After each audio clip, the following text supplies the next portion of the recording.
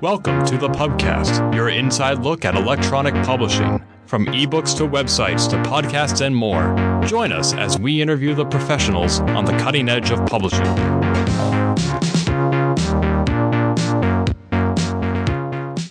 Hello, everyone. I'm Desiree DeMarco for the Pubcast, and today I'm joined by Laura Brady, the Director of Cross Media for Anansi Press. So how are you today? I'm well, thank you. Good. So I figured we could just kind of dive right in. Great. I saw on your LinkedIn that you attended the University of Windsor in Ontario, Canada, and the University of Notre Dame studying history. So I'm wondering how exactly the interest in EPUB came and how exactly you got into the world of electronic publishing. It's a long... So I was studying history. I was doing a PhD at the University of Notre Dame, and I got involved in a project to digitize this gigantic 130-volume piece of history documents called the Patrologia Latina. And this was in 1992. So through the course of working on that project, I learned SGML. And when I moved to Toronto in 1994 and was looking for a job, I found a job as a typesetter, believe it or not, using a Unix system and marking up content using SGML. So it was a really early, it was a very early digital typesetting system that was capable of going to print and digital at the same time. So this was 1994, I remember. They actually thought it would be useful for putting content onto CD-ROMs.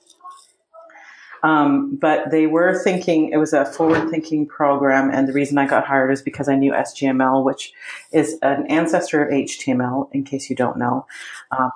And it stands for Standard Generalized Markup Language. It's a markup language that's very similar to HTML. So I had that skill set and got hired for that job. And then started a long career in trade publishing in Canada. So I have been working in trade publishing in Toronto since about 1994 and started on this SGML-based typesetting system. It was soon abandoned for a Quark-based workflow, Quark Mac-based workflow, so really doing typesetting in the standard way that we think of, doing page layouts, not marking up with a sense of structure in mind, which is what we were doing before. But that early beginning sort of took me full circle, so that when ebooks became a going concern in the late 1990s, early 2000s, I was sort of tooled up and ready for the shift. And that's where I went from there. So I started out studying medieval history, which is, not unrelated to book typesetting, but not directly related. But that's how I got here. A bit of a winding road. Yeah. So from there, did you start Brady Type yourself? I did. So I had been freelancing since about the year 2000, mostly doing typesetting, layout, and design. So book typesetting and layout, and sort of pivoted to ebooks in the early 2000s and focused almost entirely on ebooks from there. So Brady Type is actually short for Brady Typesetting and Design. And I was focused on book layout, book typesetting, and book design. And ebooks were a natural next step from there. And once I started in ebooks, there was no looking back. It's much more interesting. There's a lot more variables. It's much more challenging for sure. Yeah. Cool. So I saw on the Brady Type website that you draw on old school typesetting and book layout experience in order to bring the art of book design and typesetting to the rigorous code requirements of ebooks. So I was just wondering if you could expand on what exactly that means. So there is a school of thought in the ebook world that says that ebooks need to look like a document you're reading in Internet Explorer circa 1995. So, unformatted, undesigned, sort of really bare bones looking. And the way I approach ebooks is to not be wedded to the print design. The print design isn't going to get in the way of what I'm doing when I'm making ebooks, but it's not irrelevant. So I will embed fonts and I will use the typography skill set and knowledge that I have and bring it to ebooks so that they look as good as they can, but they're still as flexible and agile as the end user needs them to be. So if the end user needs to change the fonts, they can change the fonts. If they need to make the type size bigger, they have the freedom to do that. They can do whatever they want with those ebooks, because ultimately, if they can't read them, then my job has been a complete failure. Right. So that kind of leads me into my next question about your partnership with Kids Can Press on the creation of the e-version for Virginia Woolf, written by Kyle McClear and illustrated by Isabel Arsenault, which resulted in a digital book award for you. So can you speak more on that collaboration and why you believe it was so successful? Sure. Well, Virginia Woolf is a children's picture book that I made into a fixed layout ebook. I hand coded it. The book is mostly it's using hand lettering, but I coded it so that it would be accessible to people who can't see. And we built it so that there was a read aloud, so that there is sort of an extra layer of functionality for children reading the book. It is the prettiest book. It's very nice. It's actually about depression and about how Virginia Woolf was depressed and how her sister helped her with that. It's really lovely. And the color tones from spread to spread shift. And so I use those color tone shifts to add extra dimensions to the ebook. So, for example, in the Kindle version of that ebook, the pop-ups have the color tone background so that it's really clear what's happening and how mood shifts through the book. So we used some of the affordances of ebooks to make it an even more robust reading experience. And that got us a digital book award, which was really nice. Yeah, that's amazing. Oh, cool. Good. But besides ebook development, Brady Type offers other services like quality assurance, optical character recognition, book design, and of course typesetting. So I was just wondering if you could briefly talk about what goes into each of these services, like the skills and technology needed, and maybe which was your favorite to work on and why. So I am a typesetter from way back, and that is really where my love is. Book design is something I can do, but that's not actually what I'm best at. I'll be frank. I would rather leave design to the designers. I'm really about, and what makes the segue into ebooks really makes sense in this regard is that I am about the page and the holisticness of the page and how my job is to make my work invisible. So my job on ebooks is to make that coding and the thing that happens under the hood as invisible as possible so that the reading experience is seamless. I'm not the least bit interested in inserting myself in other people's reading experiences. I want it to be customizable at their end. And so when I typeset a book, it's because I want the pages to be really lovely and pleasing and invisible so that the typesetting doesn't interrupt the reading experience in any way. And then the same thing is true of ebooks. And then the quality assurance and the optical character recognition piece of the puzzle is this. I have done a lot of work on publishers' backlists, and sometimes that involves scanning and reviving old backlist projects. So OCR recognition is where that comes into play. And quality assurance, I've actually done a lot of work in QA on ebooks. I developed a course for Humber College on how to QA ebooks that was aimed at editors, because what I find is that if editors can avoid ebooks and paying attention to ebooks, they will.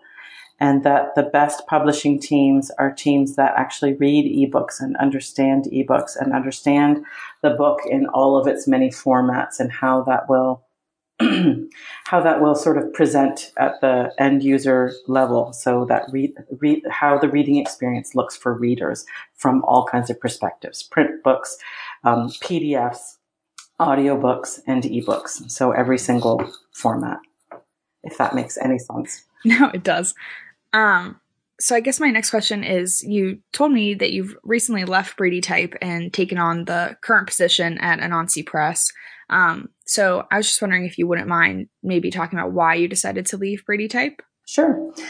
So actually today marks a year that I've been at House of Anansi Press. And I took the job partly because the freelance market in ebook development was drying up.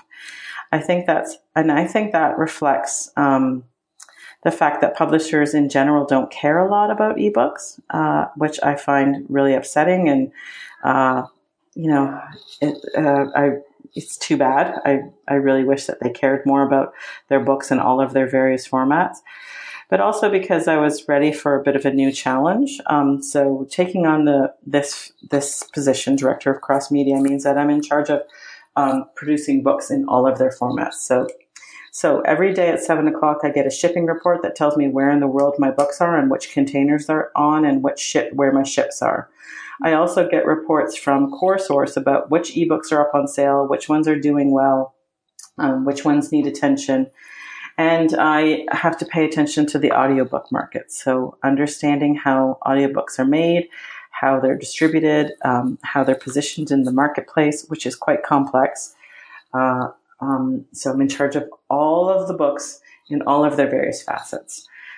Now, all of the books for a small indie Canadian publisher, so make it sound bigger than it is, possibly, but still. And House of Anansi Press does really nice work. They make very nice print books, and they take their job as a curator of CanLit very seriously. So they translate a lot of books from French into English, which is, I think, an important mandate of any Canadian publisher.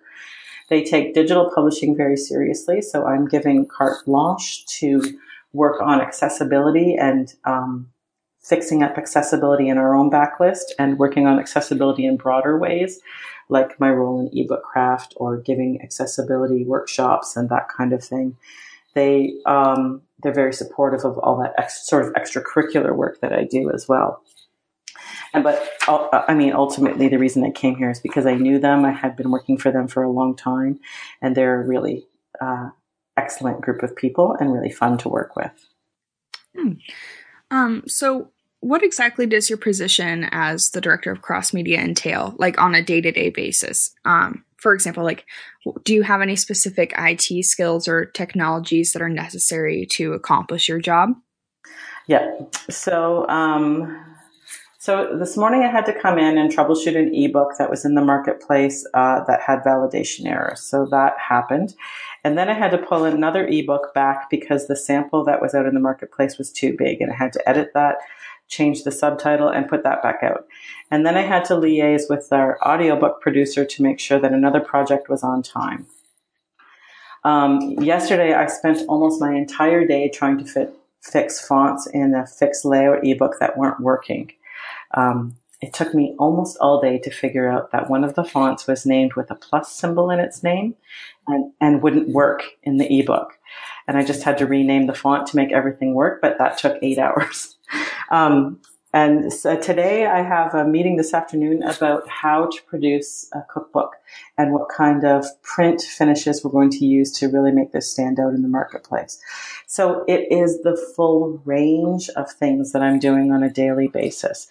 I would say that I need to be technically sophisticated and understand the various formats and be able to jump in and do really low-level work at a moment's notice, which I'm very happy to do. I also need to understand accessibility and what that means in the marketplace. I need to understand the marketplace to some extent, because distributing ebooks and audiobooks into the marketplace involves, no fewer than, I think, 20 vendors to whom we push our content. So I need to understand what the vendors want and what their peculiarities are, how to fix them, who to communicate with. I was just looking at my FTP software this morning, and it has so many keychains in it that I couldn't find the one I'm looking for because I upload content to so many different vendors on a regular basis.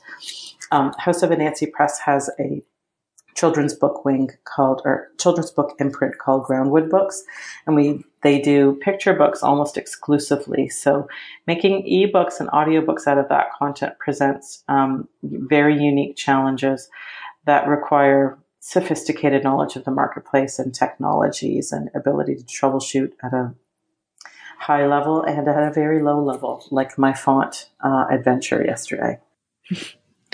Well, it sounds like a lot. It can be, but it's really fun. You're never bored. Oh, no, I'm probably not. I've always wanted to work in children's books, so this is very helpful for me. It's really nice to work on print books too. I'm a real digital book booster, but it's really nice to get my hands dirty in print books as well. I won't deny that. I love books in all their formats. Yeah. So I guess I was just wondering, before we move on from Anansi, if you're working on any projects that you can share that you're excited about, or projects in the past that you really loved working on? What a good question. So at present, I'm working on a large backlist conversion of picture books. So up until very recently, Groundwood Books didn't actually make ebooks of their picture books. Now, this is partly because of a lack of knowledge, but it's also a little bit of disdain for the fixed layout format, which I must admit that I share. But fixed layout is the format that really only makes sense for children's picture books and graphic novels. So I worked with sales to get a list of 100 titles that do really well, and we are currently engaged in a massive backlist conversion. It will probably take a year or so to finish because there are a lot of titles and they all have unique challenges, i.e. fonts. But that's underway. Also have my hands dirty in creating new audiobooks and figuring out what audiobook content makes sense to put into the marketplace, because audiobooks are very expensive to produce. They're not like ebooks at all in terms of technical sophistication. They require a whole different skill set, and they are expensive to make. So making the decisions about what should get produced and when is complicated. Yeah, and then my long-term project, which I hoped I would have had some progress on by this point in time, is looking at the backlist. We have a massive backlist of about 1,000 books, and I want to make sure that they're made as well as possible with accessibility in mind. And that's a big project that will take some time to pull off. I'm hoping to hire an intern actually to help with that. And we pay our interns, and the internship would be a year long. It'd be a good gig, I think, but it requires a lot of fussy knowledge about how accessibility works and about how screen readers work, and how to remediate HTML that was made 10 years ago. Wow. Well, good luck with that. Never ask me how it's going, because so far it's not going. I'm sure it'll pick up soon. Yeah. So one other question I have about some of the things you're involved in. I found that you, I don't know if you still are, but were at least one of the primary planners behind eBookcraft. Yep. Which is obviously, as you know, the premier industry event for ebook producers in North America. So I was wondering if, for people that don't know about it, if you can expand on what exactly that is and your role in planning it and all that. Sure. So eBookcraft, actually, we just had our 5th year. It's a conference that happens every March. It's adjacent to another conference called Tech Forum. They're all put on by an organization called BookNet Canada. And I have had a hand in the planning of it every year so far. I use my extracurricular time, my after hours time, to help plan it because I find it so much fun. So it's a day of workshops and then a day of sort of bigger picture main day talks about digital publishing in kind of all its permutations. So we talk about accessibility, we talk about the specification and work on the specification. We talk about design and big picture things about ebooks, like how they're changing, how they're moving, where they're positioned in the marketplace, all of that sort of thing. The idea behind the conference was that it should be a couple of days of really focused content for people who really get their hands dirty in ebooks. So people whose jobs involved ebooks, like planning for them or executing them, but mostly people who get their hands dirty in the code. That's really who we're aiming this conference at. And it's gotten a little bit bigger every year. I'm pretty proud of it. It is, I think, a pretty good conference. In fact, we often have people from Emerson coming to talk. Iris Fibres and John Rudsvilla have spoken. Oh, wow. And Chris Vetter, who is, she is a graduate of the Emerson program. She spoke this year on audiobooks. So there's lots of people from Emerson that come to the conference and speak and have a hand in what we do, which is really nice. It's a nice closing of the circle with this interview. The main thing is that we really try to get the industry experts on the various topics to come. So this year we had people from Daisy come, for example, and give a 3-hour workshop on accessibility and what it means in a really hands-on way in your ebooks.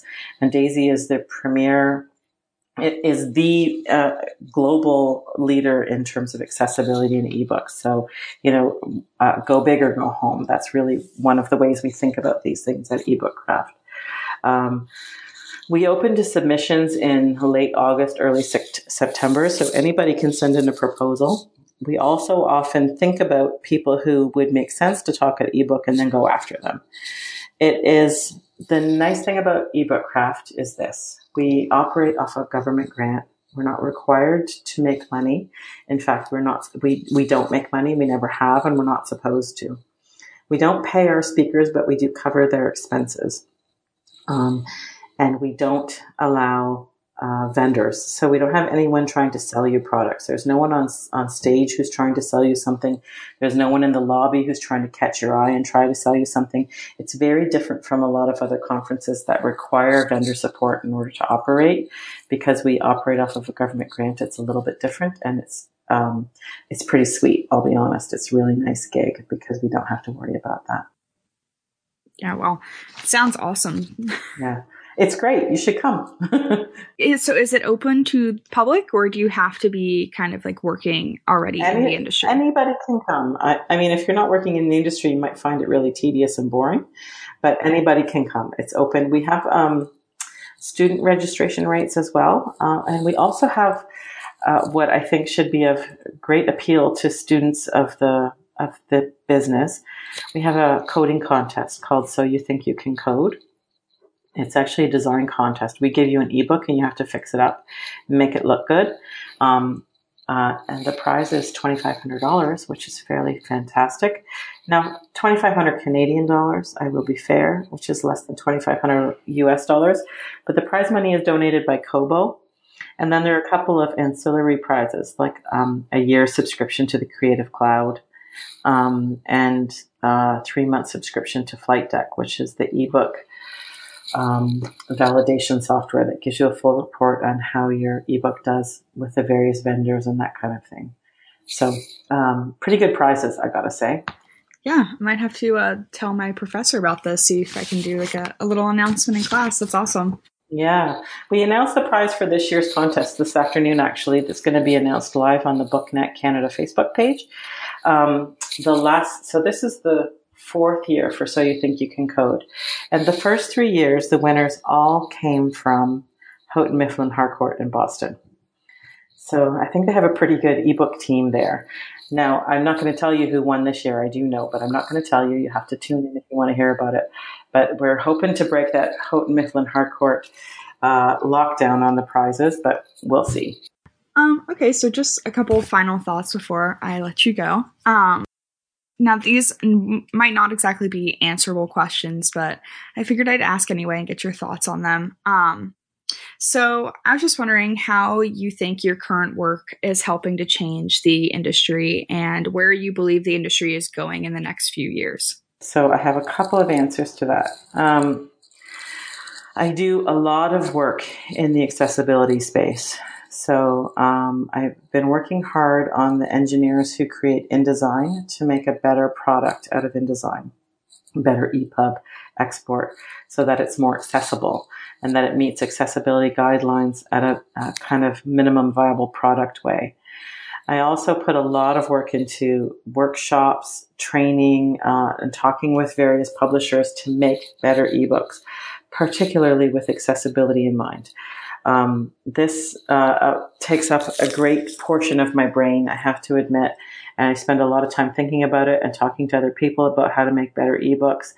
And I work with organizations like NNELS. They're the National Network for Equitable Library Services.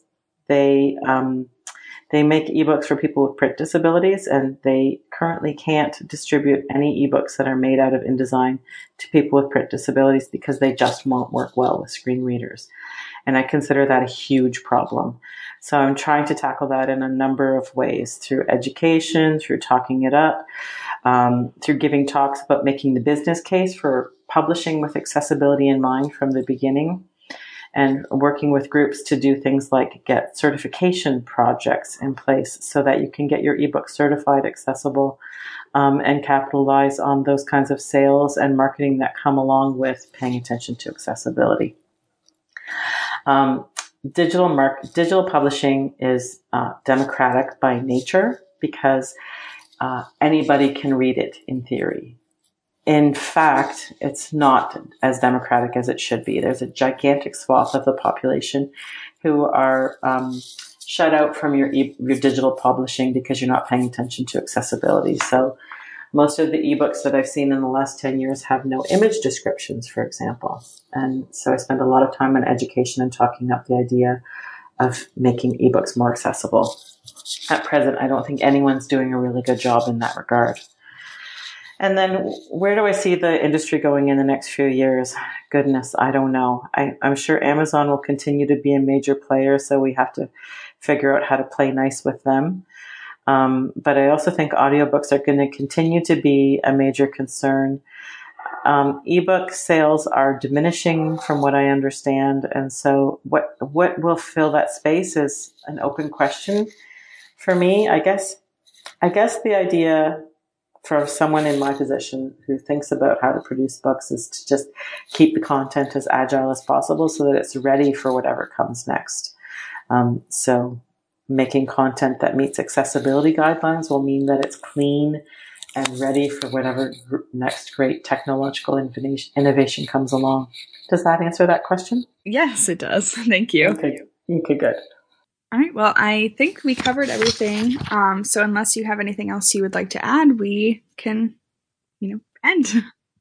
No, well, I'm happy to see students at Emerson and in publishing programs thinking about digital publishing and pursuing it so seriously. So I'm happy to support that whenever I can. Thank you. We appreciate it. Grand. Well, thank you so much. You're welcome. And have a good rest of your day. Thank you. Bye. Bye.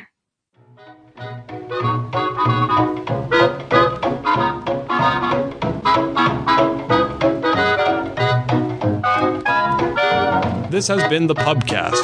Find more episodes, read our blog, or send feedback by visiting us on the web at www.thepubcast.org.